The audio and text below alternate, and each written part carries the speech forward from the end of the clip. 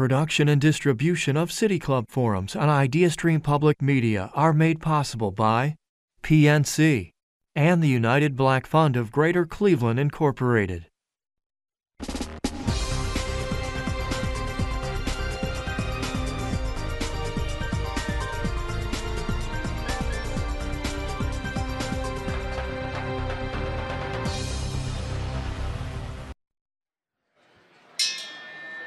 Good afternoon, and welcome to the City Club of Cleveland, where we are devoted to conversations of consequence that help democracy thrive. It's Friday, November 3rd, and I'm Kyle Dreyfus-Wells, CEO of the Northeast Ohio Regional Sewer District. I'm pleased to welcome Richard Spinrad, Administrator of the National Oceanic and Atmospheric Administration, as our featured guest for the City Club of Cleveland's 2023 State of the Great Lakes.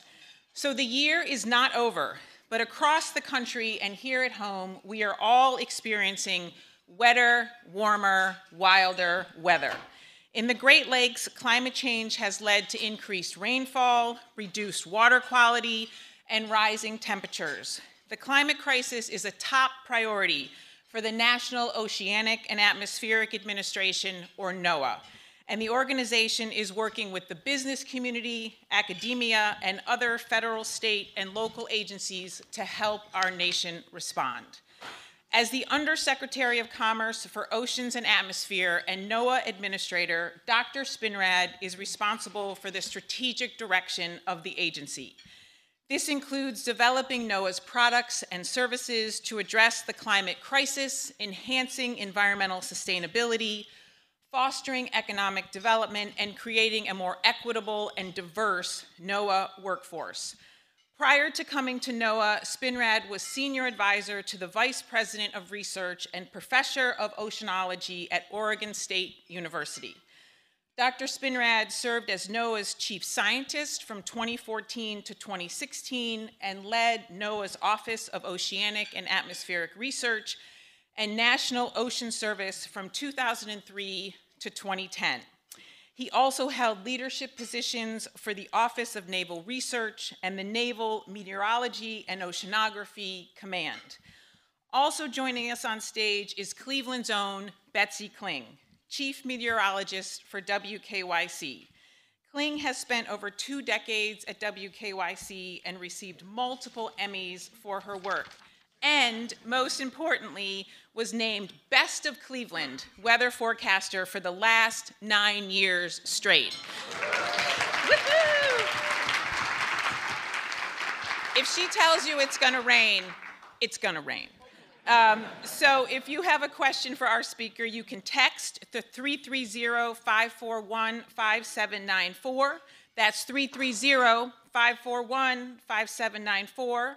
You can also text a question at the City Club, and City Club staff will work it into the second half of the program.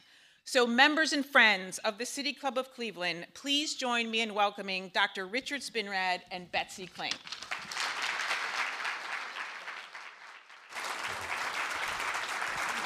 Thank you. Thank you all so much for being here today. Obviously, climate is kind of a big deal here in Cleveland, as is the weather. Yes, they are two different things. Very closely related, but two different sciences. And so we have the guy here who can kind of help us with where things are possibly going. I don't think people understand how big the National Oceanic and Atmospheric Administration is. How big is NOAA? Well, thank you for that, Betsy. Let me start first by saying thanks for inviting me to the City Club of Cleveland on this gorgeous day. And oh, by the way, it's like this all the time. I know, but as far as today, I will just simply say on behalf of the National Weather Service, you're welcome. And we like to point out that on days like this, we take a lot of credit at NOAA, but actually we are only in charge of marketing the weather, not production, in collaboration with our broadcast I like to meteorologists. say these are 5-finger wave days. Yes, right. So NOAA in a nutshell, if I had to put in a bumper sticker, I tell folks that we are your environmental intelligence agency. If you think about that, I came from the Navy, a Navy background where we talked about all sorts of different kinds of intelligence, right? signals intelligence, electronic intelligence. What we do at NOAA is we collect information, we collect data for every aspect of the environment. When I say every aspect, we have responsibilities for activities from the surface of the sun, think space weather, to the bottom of the ocean. That's a pretty big portfolio.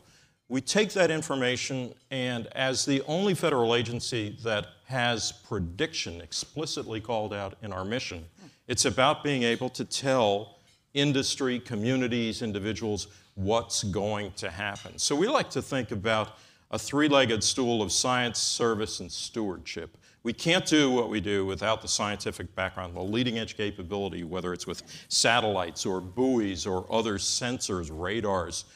Translate that to a service, a product, something you can use to make a decision, like a forecast. Should I bring a coat? Should I bring on an umbrella? And then stewardship is that conservation element. And hopefully in the course of the next few minutes, I'll be able to talk about how we balance the stewardship and the service piece. The other way that I think about what we do at NOAA, I could walk through the wiring diagram and tell you we've got the National Weather Service, the National Ocean Service, the Fisheries Service, our satellites and all that. But it's probably better to think about it as the areas of emphasis that we've got around things like becoming a climate-ready nation. Mm-hmm. And that means as much for the fishing community in the state of Alaska as it does for the shipping communities here in the Great Lakes, as it does for the farmers in the bread belt of the country. So being ready for the changes that we're going to see in climate. The other element is balancing environmental stewardship and economic development. That's another pillar. And equity, making sure that what we're doing is serving all communities, underserved, unserved communities who may not have gotten those products in the past. And at the end of the day, I like to think that as the Environmental Intelligence Agency, we are about lives, we are about livelihoods, and we are about lifestyles. It's as much about ensuring the productivity of the United States, the commercial transportation, agriculture, energy, as it is about making sure people are healthy because they are not being adversely affected by changes in the weather or changes in the climate. And just to kind of close out that thought in terms of what does that mean for the Great Lakes, by the numbers, we are a 12,000 person agency. We have a budget of about $7 billion.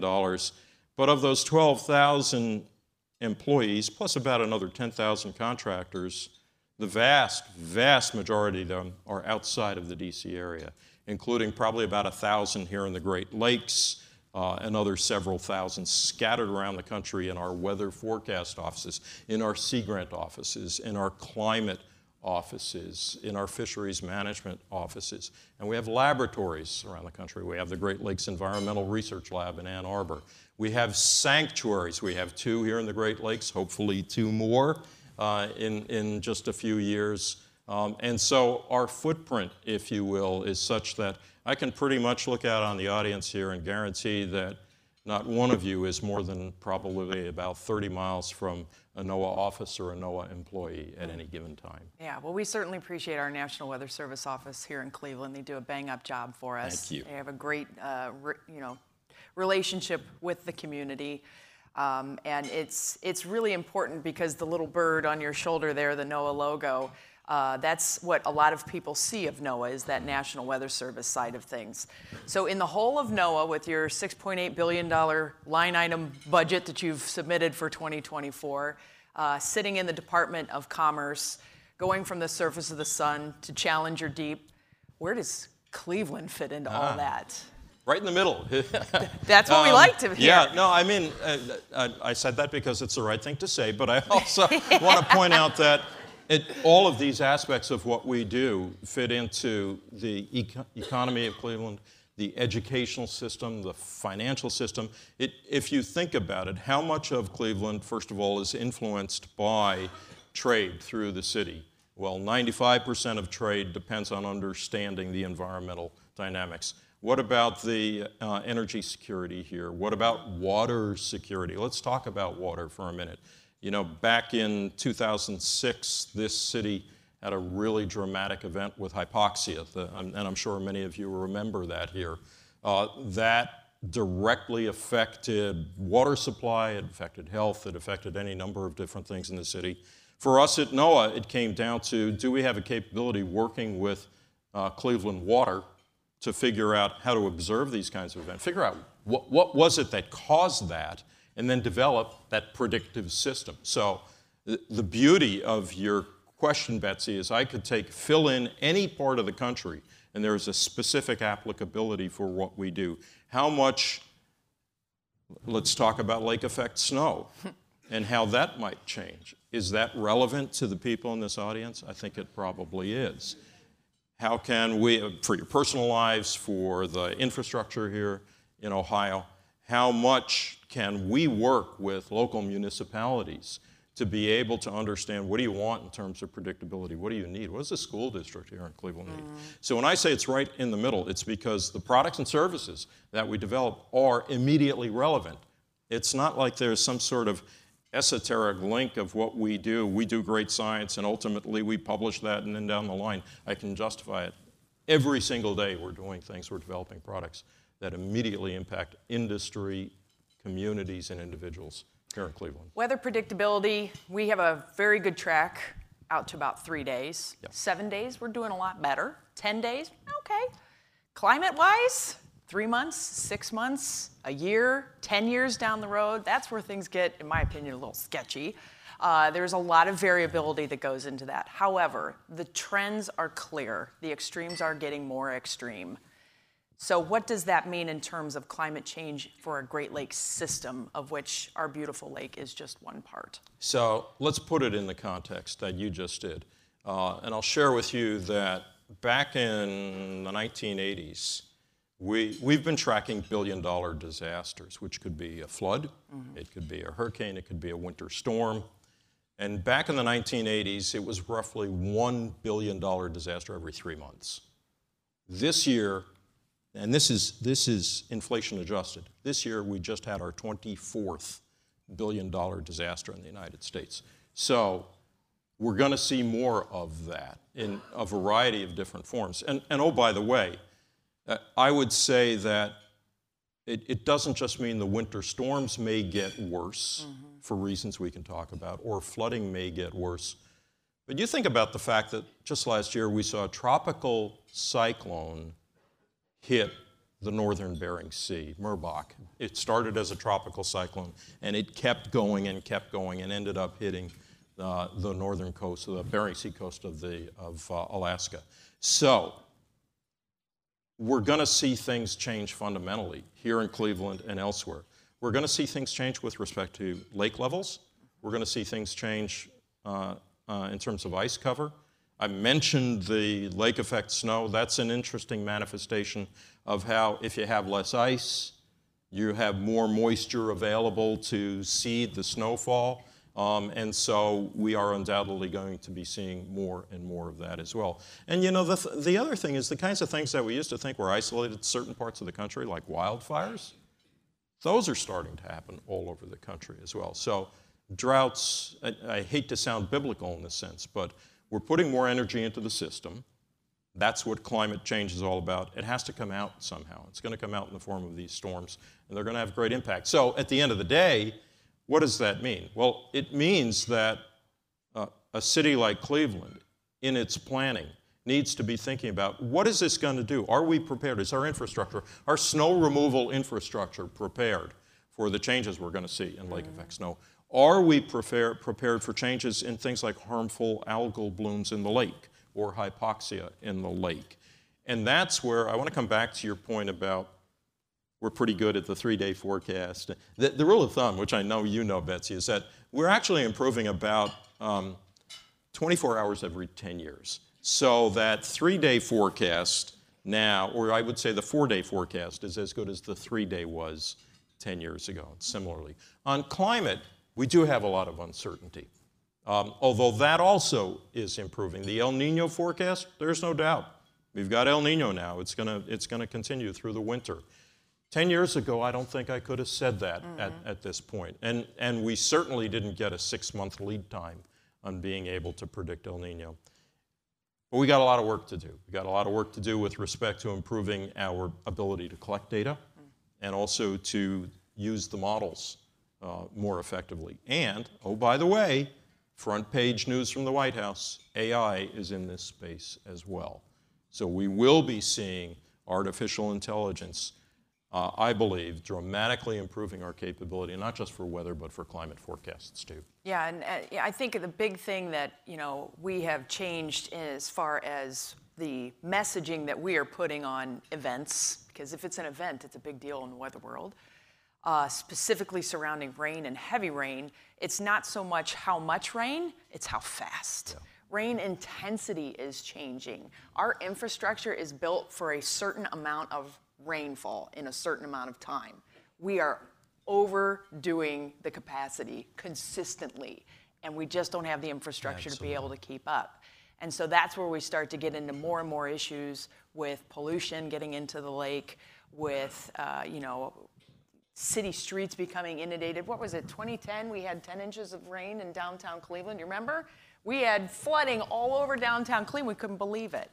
So as these extremes keep getting more extreme, and it is changing the way the system works and the capabilities of the system, and when we start to specifically look at the impacts of that on something like pollution in the lake, knowing that our little lake, our little friend out there, and foe sometimes, has an average residency time of water moving through it just over 2.5 years.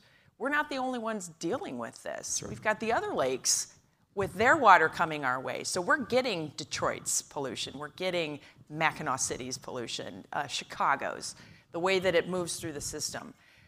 As far as the health of the lakes, where is that heading? So I'm an optimist. I should start by saying that. And I think you've characterized the causes of the problems very well. The runoff from agriculture, we have a much better understanding now of that dynamic. Years ago, well, you think about it, even as recently as the big harmful algal bloom in 2014 in Toledo, a lot of the community didn't understand why that happened, how big it was going to be. We're much better off now.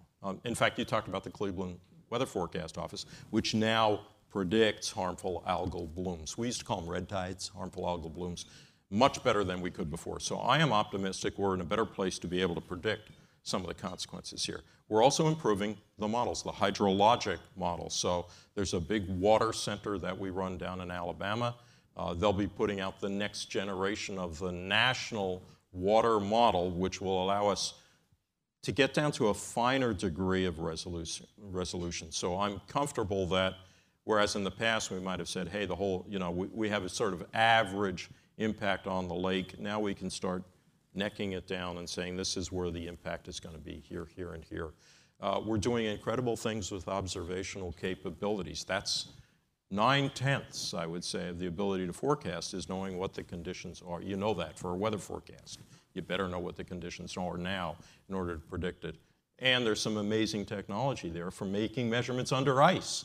We can't say we're only going to measure the Great Lakes when there's no ice. Now we're developing capabilities for underwater ice. So my answer to your question is we have a better understanding of impacts of activities, industrial activities, agricultural activities. Those are critical sectors for society. Now we can start working with policymakers to advise as to, maybe we ought to have an adaptive management policy with respect to the use of insecticides or herbicides or fertilizer in the agricultural community.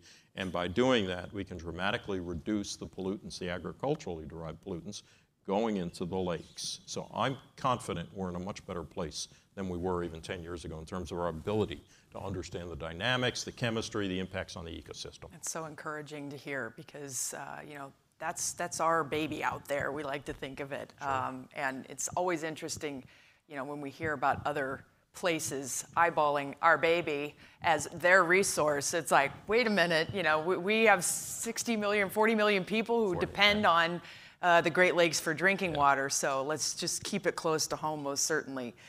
Interestingly enough, a media entity known as Great Lakes Now in 2022 published a very interesting article, and they said, we know more about the surface of Mars than the bottom of the Great Lakes. I was fascinated about that. And interestingly enough, in 2022, the NOAA ship Thomas Jefferson did a hydrographic survey to find the bathymetry of Lake Erie. So we had a little ship out there doing sonar mapping of the bottom of Lake Erie. We're learning more about our lake, which is so important. And the more we learn, the more we'll be able to protect it. Talk to me about the sanctuaries. This is a new thing, and I know that there's one that's being proposed close to home. Well, the sanctuaries have actually been around for over 30 years. The concept has been around for over 30 years.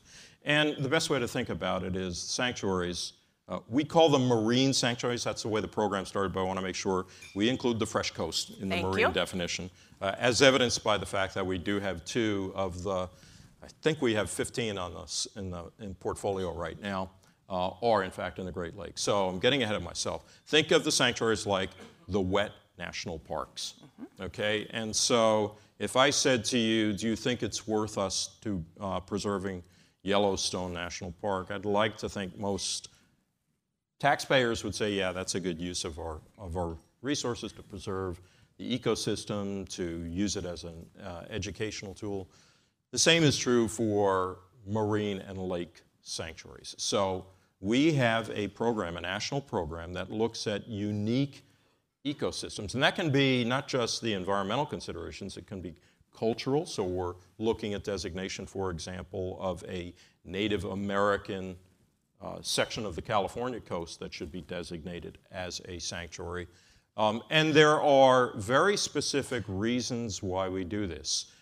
Those are called out in an executive order that President Biden signed 2 years ago that said that we will conserve 30% of our lands and waters by 2030. For us, that means the marine sanctuaries. So we have the Wisconsin Shipwreck Coast National Marine Sanctuary. My very first trip as NOAA administrator 2 years ago was to designate that sanctuary. And we also have sanctuary in Alpena, the Thunder Bay National Marine Sanctuary. And as you've said, the Lake Erie Quad Sanctuary is under consideration for designation, and Lake Ontario is also under consideration for a sanctuary. I want to make one really important point about sanctuaries. Conservation, yes, that's a critical aspect of designating these very special areas. There are 2 other points, and that is for fisheries, whether it's in Great Lakes or in the ocean, we need to have the protected habitats for maintaining those fisheries. And so a lot of these sanctuaries are designated for the purposes of sustaining the fish populations.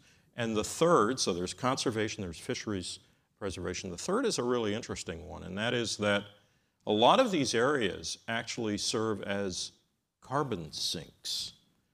And if we are not developing them, but preserving the natural environment, we can actually draw down atmospheric carbon dioxide and contribute towards the objectives of reducing carbon in the atmosphere. So the last thing I'll say is it's a long, intensive, very engaged process. It takes a few years to designate a sanctuary, as it should, because we want to make sure every impacted entity, whether it's an industry, whether it's a tribe or tribal communities or individuals in the community, have the chance to weigh in. Share with you a quick story, if I've got a second, about Alpena, about Thunder Bay. I was just up there 2 months ago. So when we designated that sanctuary 23 years ago, I want to say, there was a lot of opposition. In fact, there were buttons printed up that said no to NOAA. And there was a lot of opposition. Alpena, like so many cities back then, was suffering economically. I went back there 3 months ago. I met with the mayor, several real estate developers, several other businesses there, and 3 of them said to me, I'm not blowing smoke, they said, NOAA saved Alpena. And it was because through the sanctuary designation, the tourism industry went way up. One of the big shipping lines now stops into Alpena. So there was that aspect. The aspect I love about this story is one of the reasons Thunder Bay was established as a sanctuary is there are a number of shipwrecks that are perfect for diving, for dive tourism. The administrator of the hospital told me that back then, 23 years ago, he was trying so hard to get a hyperbaric chamber to treat diabetics and couldn't. Didn't have the resources, was not high enough on the list. By putting that sanctuary in there and starting a diving industry there, there immediately became an extraordinarily high demand for hyperbaric chambers to treat people who might get the bends. Their lake's a little deeper. Their lake, ours. I understand that, but it was a story I had to share with this audience because people think, oh, you're going to designate a sanctuary, it's going to be off limits, it's not going to do anything for us except protect an area from development. No, that's that balanced stewardship and economic development I was talking about. It really works. Go to Alpena, you'll see it. Yeah, well, the Lake Erie designation area that's being considered is literally the chimney of Pennsylvania straight out. That's it. I'll leave it to that. Why not us? Anyway, you know, I think as we're talking up here and you're kind of laying out, this is where things are right now. What do you, in your opinion, as the admin of this amazing organization, what do you think is the greatest challenge for our Great Lake? It's, I would say, elevating the importance and the very existential nature of what we are talking about here. Obviously, based on the work I do and the organization I lead, I feel that the issues we're talking about, in particular the impacts of climate change on, pick your favorite topic, temperature of the lake, chemistry of the lake, ice cover of the lake, weather over the lake, I think that's going to influence economies, health, infrastructure, not just around Erie, around all of the Great Lakes, in very impactful ways, and we better be prepared for it. The fact that we were able to, our nation was able to pass two major pieces of legislation, the Bipartisan Infrastructure Law and the Inflation Reduction Act, which allow us now, in NOAA, we've received $6.3 billion above our $7 billion appropriation to work on these issues, I think is a good signal. But I still think if you walk out the street here in Cleveland and ask people to list the top 3 or 4 things they're concerned about, you might be lucky to hear I'm worried about what environmental change, climate change is going to do for my kids and for me. We need to elevate that. The numbers are good. When you look at polls across the country, people are more concerned about it now than they were, and I think that's because we're all feeling it. Before it was this sort of theoretical, scientific thing. Now we're all feeling it, but now we need to elevate that. And so the more we can get knowledgeable people aware of the seriousness of the threats, the more it will become an issue of the day. Yeah, well, you'll find the extremes, as they are getting more extreme, get all of the attention. And especially here in Northern Ohio, it's the subtle changes that are kind of the scary part of it to me. Our low temperatures on average are going up. Yeah. That changes your growing season. Elsa said it best, water has memory. Yeah. When the lake doesn't freeze, that means it's set up to be warmer the next summer. And then the next winter, it's harder to cool it down. And so we are getting kind of this trend line that everything is going up. And in all of the climate studies that are being done, yes, those trend lines going up are a factor in these climate studies, and everything is based on that. But I don't think people understand that personal impact of these giant studies and these subtle things. I don't know if anybody's a gardener here. Suddenly we are able to grow bushes that were only in southern Ohio 10, 15 years ago. Now I have petunias that will winter over. I'm an amazing gardener, obviously. Yeah, right. But no, actually it's because things are getting a little bit different. And everybody has a story like that. Exactly. One of my favorite stories about coming back into the government was, I used to, so if you followed my bio, I tried retiring twice and failed twice. But in my last stint, back from 2014 to 2017, when I was asked to come up on the Hill to talk about climate, 9 times out of 10, it was what we call the attribution argument. Whose fault is this? Who do we tax? The first week I came back to this job in 2021, I was asked to come talk with a member of Congress, very conservative member from a very conservative state and a very conservative district. And I kind of held my breath and I thought, okay, here we go again. And he started by saying, I am a 5th-generation farmer. I can't farm the way my grandfather did. And I almost jumped up and did a touchdown sign because, yes, we do need to have the attribution argument, but we actually need to focus on adaptation. We need to focus on what's going to happen right now. So even if we got to net zero tomorrow through all the renewables use and every other initiative that we've got, we would still have things like acidification. We would still have the weather patterns changing. In the oceans, we'd still be seeing sea level rise. These things have momentum. You talked about the lake, water having memory. The environment has momentum, and climate is part of that. So our ability to recognize the changes, I often say the wolf is in the house. Mm-hmm. The climate change is now impacting so much. And oh, by the way, you're all paying for it. I'd take a show of hands, how many of you buy insurance, but I suspect it's going to be everyone. We're all paying for it because the insurance companies now realize they got to mitigate some of these losses, and so they're distributing those rightfully. I mean, it's a business model we've had for years and years. And the insurance companies, incidentally, are one of our closest partners in trying to develop some of these better predictive capabilities. Yeah, sure. They want to cover their losses too, and they have quite a bit to account for now.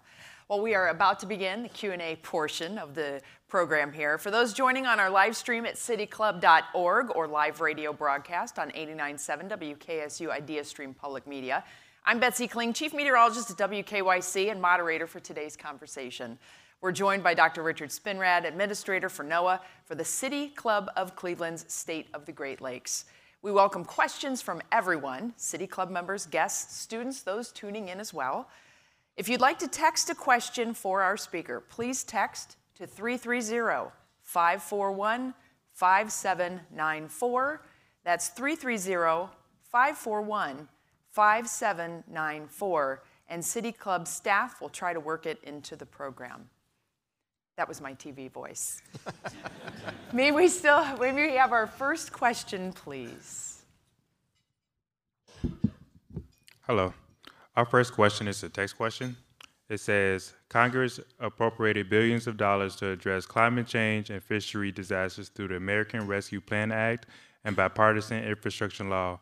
How is NOAA conducting consultation with Great Lakes tribal nations and ensuring that these nations have access to this once-in-a-generation funding streams? Yeah, thank you for that question. I was hoping I would get a question about our engagement with tribes and tribal consultation. And first I'll say, well, it's the law, and there is direction that we have to make sure we consult. There are over 550 federally recognized tribes in the country. When we put these kinds of programs out, we engage in formal consultations. So the questioner alluded to the several new programs, including the bipartisan infrastructure law and the Inflation Reduction Act.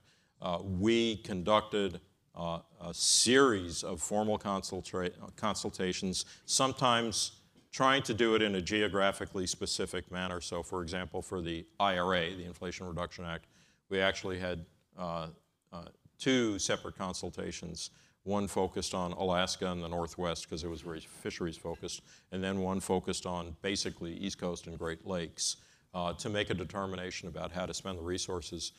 That dramatically affected our spend plan, resulting in specific dedicated funds for supporting tribal activities, either in habitat restoration, hatchery renovation, or fundamental fisheries research. A few of those dollars are going to some like flood mitigation and drought mitigation studies as well. We just announced one such program with the Upper Missouri Basin, for example, that's dedicated to tribal activities. So I will tell you, again, comparing when I worked for NOAA some 10, 12 years ago, and even before that, the attention to tribal needs and tribal concerns has dramatically increased and I would say improved. My concern actually now is less about whether we've gotten into that sort of cadence of working with tribes and more the issue of what some call tribal or consultation fatigue, that many of these tribes are small. All of a sudden, all of us feds are coming in saying, we want to have a consultation, and how do we ensure we can hear the voices of the tribes, but at the same time, not make this into an inundation of consultations. Thank you for that question. Question next. the summer of 2022, I had the pleasure of visiting the Jefferson when it was here in Cleveland.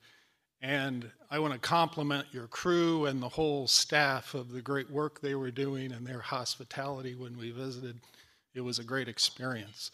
My question has to do with your ability to push your science up onto Capitol Hill as opposed to having to wait for them to ask for your science.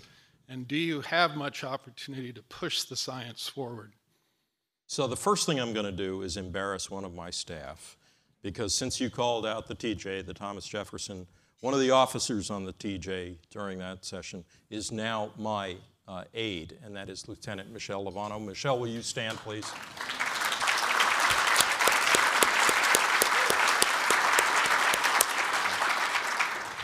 So thank you for that recognition. I'll also point out it had been 35 years since we had one of our mapping and charting vessels in the lakes. We were able to work Erie and Ontario. Your question about bringing the science to the Hill, the short answer is yes, we don't wait until we're dragged up on the Hill to testify. We actually are trying to build a very aggressive communications activity of setting up briefings. My staff typically does, I would say, 2 to 3 briefings a week to Hill staff on any subject: space weather, commercial remote sensing, fisheries, underwater acoustics. So we try to do that. Part of the problem, I would say, quite candidly, is oftentimes we're preaching to the choir, to those factions on the Hill that are already very supportive of the scientific information. The way, I believe, to get the science into the hands of those who are not necessarily quite as receptive or open to it is through their constituents, in my opinion. Exactly what we were just talking about. That farmer, that owner of a commercial shipping corporation, that trucking company owner, that municipal or emergency manager, they are very strong supporters of the science, and they also have access and audience to members of Congress. So we try to work that connection as well. Thank you.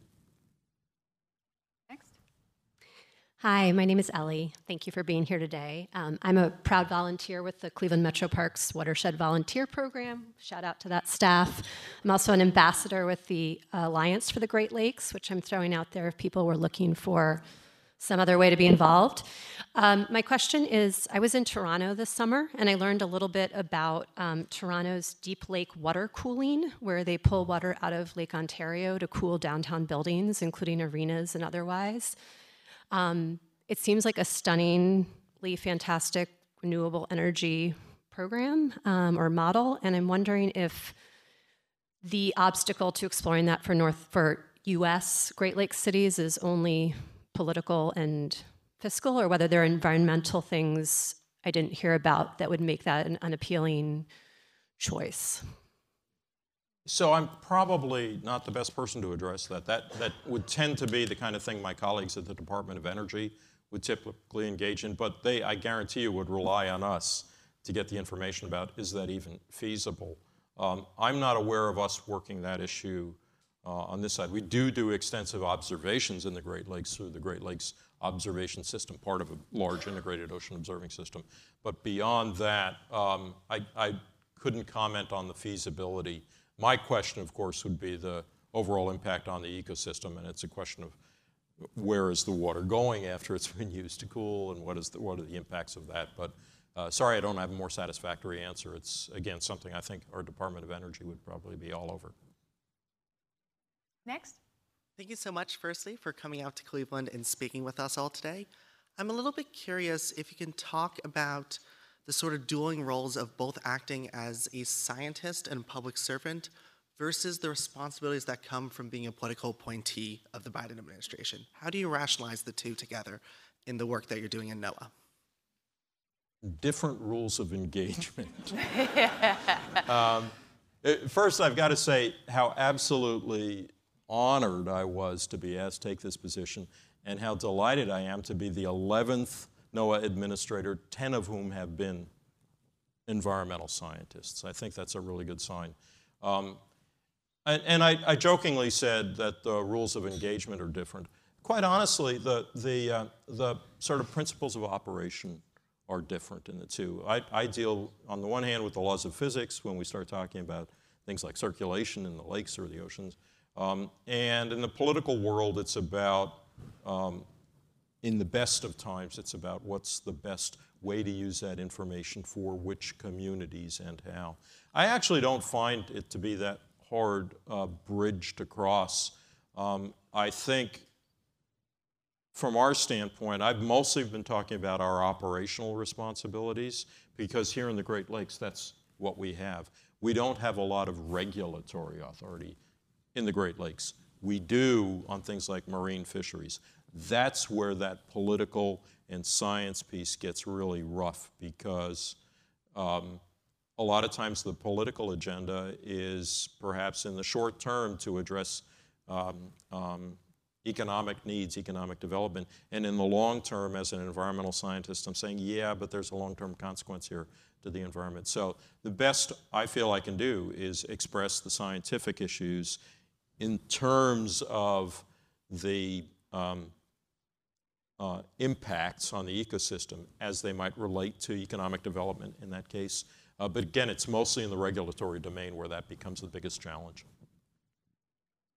Next. Hello, my name is Jason Tout. I'm a science teacher at MC Squared STEM High School. Shout out to the maniacs here.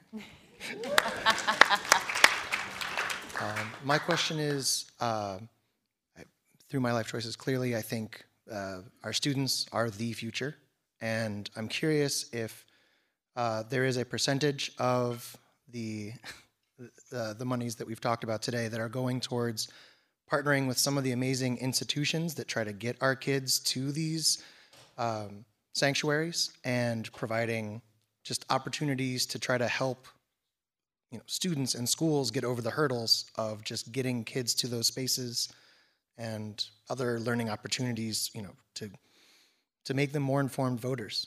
So, thank you. Absolutely. So first, thank you for being a teacher.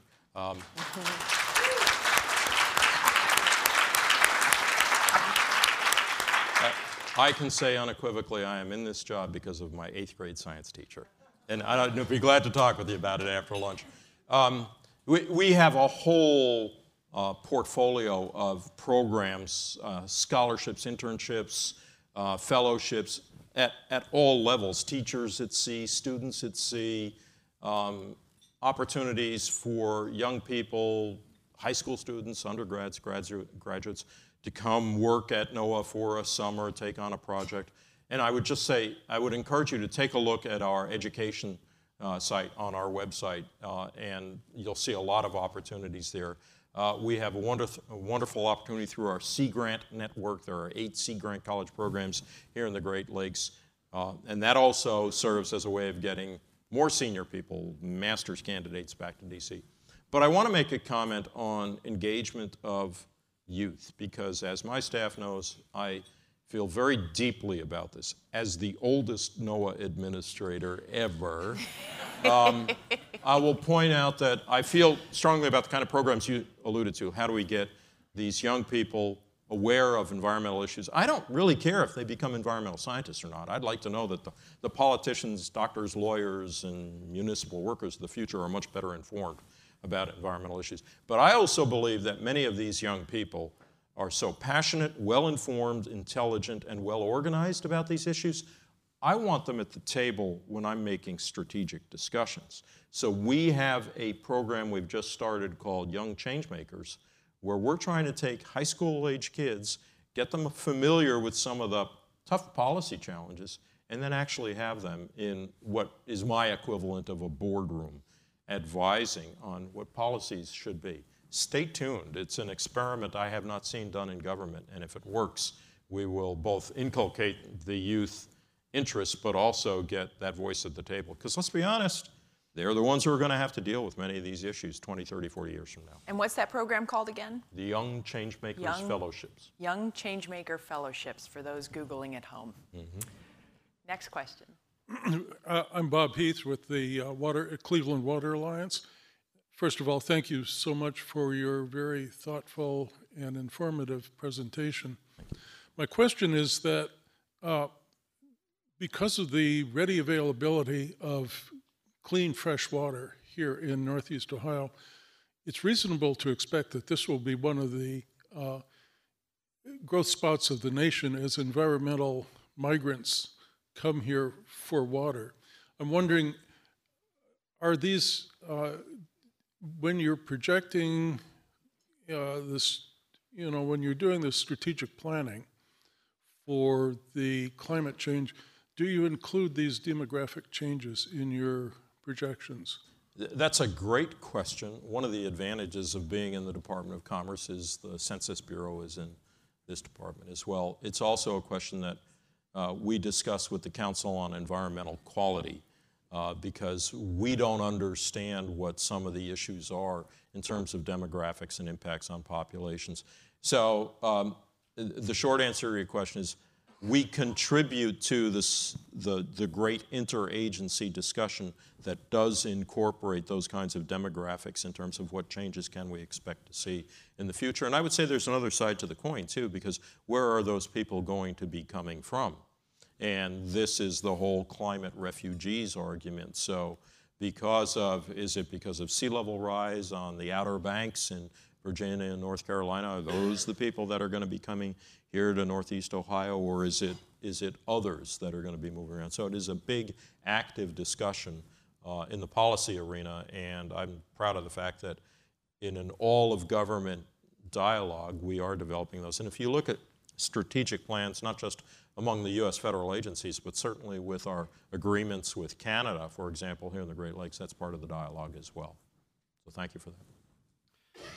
Next I question. read the other day that the Panama Canal is cutting down on the number of ships being allowed to pass through it because due to the drought in Central America, they literally don't have enough water to keep on refilling the locks.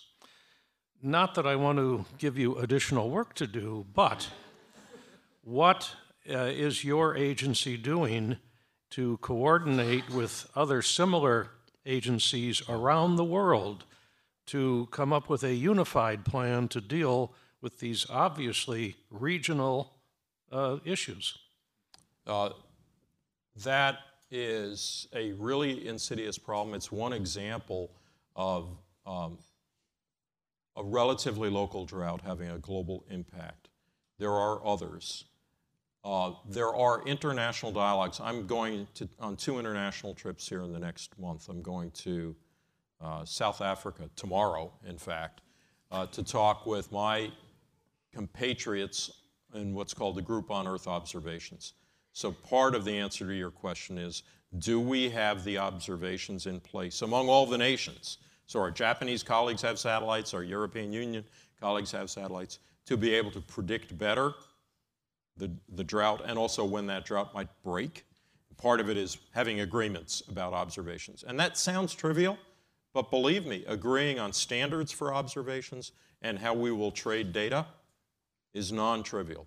The other thing is, and the other meeting is the big climate meeting in Dubai in a month, where some of this will be discussed in the context of how are we going to avoid these kinds of problems in a longer future. The other thing I'd say is there are standing international organizations, the World Meteorological Organization, the Intergovernmental Oceanographic Commission, where those discussions are ongoing right now. I think the problem you alluded to is that we just simply didn't have good enough models to predict this was going to happen. Because I've asked, if we knew this was going to happen to this extreme, are there answers? And the shipping companies have said, yes, there are. They would have been expensive, but they could have changed their mode of operations. And so it's, in my opinion, it's about having international agreements on observations and international agreements on who provides what service, and make sure the industries are involved as well. That's a great question. I wish I had a more clear, succinct answer, but that's how we're going to try to get to the clear, succinct answer. It's always a challenge to get water to go uphill. Right. Next question. Hi, I'm Allison Lucasy-Love from the Greater Cleveland Partnership, and thank you for doing so much community engagement last summer. I was also able to go on the NOAA ship. I want to frame my question in the context of erosion and erosion mitigation, which has just become a necessity for us here on the southern shoreline of Lake Erie. And there are many projects underway, and NOAA's been instrumental in funding or giving some advocacy and best practices to those projects. But can you talk more about water level change and that cycle and how we should be planning for coastal resiliency in the long term so that the projects we're doing now are protecting us from having to do this again 10, 20, 30 years down the road? So you're not going to like my first statement. It's going to get worse. And I think if you just look at the last 20 years in all of the Great Lakes, the extremes we have seen in low levels and high lake levels are more extreme than we've seen before. And the sort of cycles, Betsy was talking about the pace of change, that's going to change, that's going to accelerate as well. On the other hand, I am encouraged by the fact that at least we are starting to put resources into resilience and adaptation. So you know that as part of the Inflation Reduction Act, you may have submitted a proposal. We carved out $600 million for resilience and did it as a challenge. That's the good news. The not so good news is that $600 million was carved out. We got $16 billion worth of proposals. So help me. The message there is a demand signal. You know, it's kind of like going into the supermarket and saying, I'm going to buy the best steak I possibly can, and I've got $3. You know, no, you haven't quite figured out to do that, you're going to need more like $20 or $30. And so we need to get the message across that you've got that project, somebody else has a project just to the east or just to the west of you. We're going to make the tough decisions and support what we can, but we have to sustain the investment in adaptation resilience. And the science is there. That's the beauty of it. We now know the kinds of things. Years ago, we would have just said, yeah, put riprap in there and you won't have a problem anymore. That's not the answer. We know that. So help us make the argument that the demand signal for coastal resilience is huge. And the return, incidentally, by some estimates, you put a $1 into resilience, you'll get a $6 return over the long run. So it's a good investment. But thank you for that. We only have 5 minutes left in our time today. We have time for one more quick question. Okay. Roy Lyric, Bluestone Conservation in Euclid. Thank you for being here, Dr. Spinrad. We have here a very interesting organization, the Cleveland Water Alliance, a representative of which just asked a question, and it is an alliance that brings together tech and IT people from all over the region to develop monitoring and interconnected systems for understanding various measures here. If it happens in Cleveland, it must happen other places.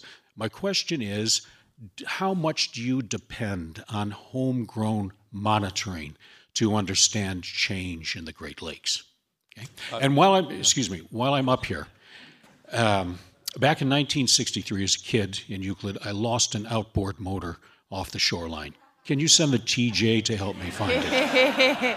The answer to your second question is yes, if you're willing to pay for it. So homegrown monitoring.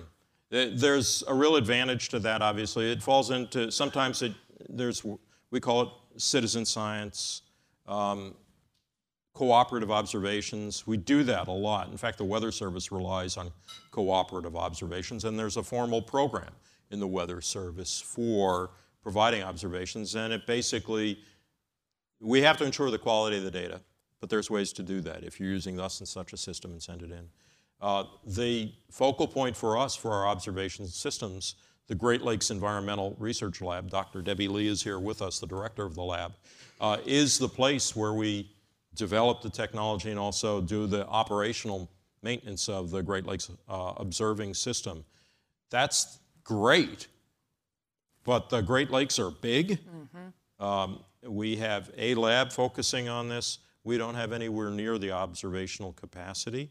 I think I would welcome a well-thought-out approach to doing more, if you will, citizen science or contributed observations. But the first thing I would do is I would call up Debbie and I would say, does this comport with our standards? Does this fill a need? I'll just share with you a very quick Very quick. Very quick. Years ago, a bunch of wealthy yacht owners in the Atlantic said, we want to provide data for you. We said, great. We need data near Greenland, Iceland, and the North Sea. They said, no, we're going to the Bahamas. Yeah, Said, no, we don't need data there. So part of it also is knowing where the data are going to be collected. Good data in, good data out. That's in the right place. Always a very important part of it. Well, thank you so much, Dr. Spinrad. Thank you all pleasure. for your questions. Really great group here. The City Club today, of course, is so happy to have everybody here in the new digs. And today's forum is the Stanley and Hope Adelstein Endowed Forum on the Environment. The State of the Great Lakes is also part of our Sustainable NEO series, sponsored by the Northeast Ohio Regional Sewer District. The City Club would like to welcome guests at the tables hosted by Capital Partners, the Cleveland Metro Parks, Cleveland Water, Friends of Euclid Creek, Great Lakes Energy Institute at Case Western Reserve University, Greater Cleveland Partnership, Northeast Ohio Regional Sewer District, Ohio Environmental Council, the Shar and Chuck Fowler Family Foundation, Trust for Public Land, and the Watershed Stewardship Center. Thank you all for being here today and for listening today. The City Club has some great forums coming up next week, starting with the State of the Schools at the Huntington Convention Center on Thursday, November 9th. Dr. Warren Morgan, the new CMSD CEO, will provide his inaugural State of the Schools address. And then on Friday, November 10th, the City Club will welcome Her Excellency Geraldine Byrne-Nason, Ambassador of Ireland to the United States. Of course, our Ireland connection is just getting started. You can learn more about these forums and others at cityclub.org. And that brings us to the end of today's City Club Forum. Thank you once again to Dr. Spinrad, of course, and thank you members, friends, and patrons of the City Club. I'm Betsy Kling, and our forum is now adjourned. And I get to hit the gong. For information on upcoming speakers or for podcasts of the City Club, go to cityclub.org.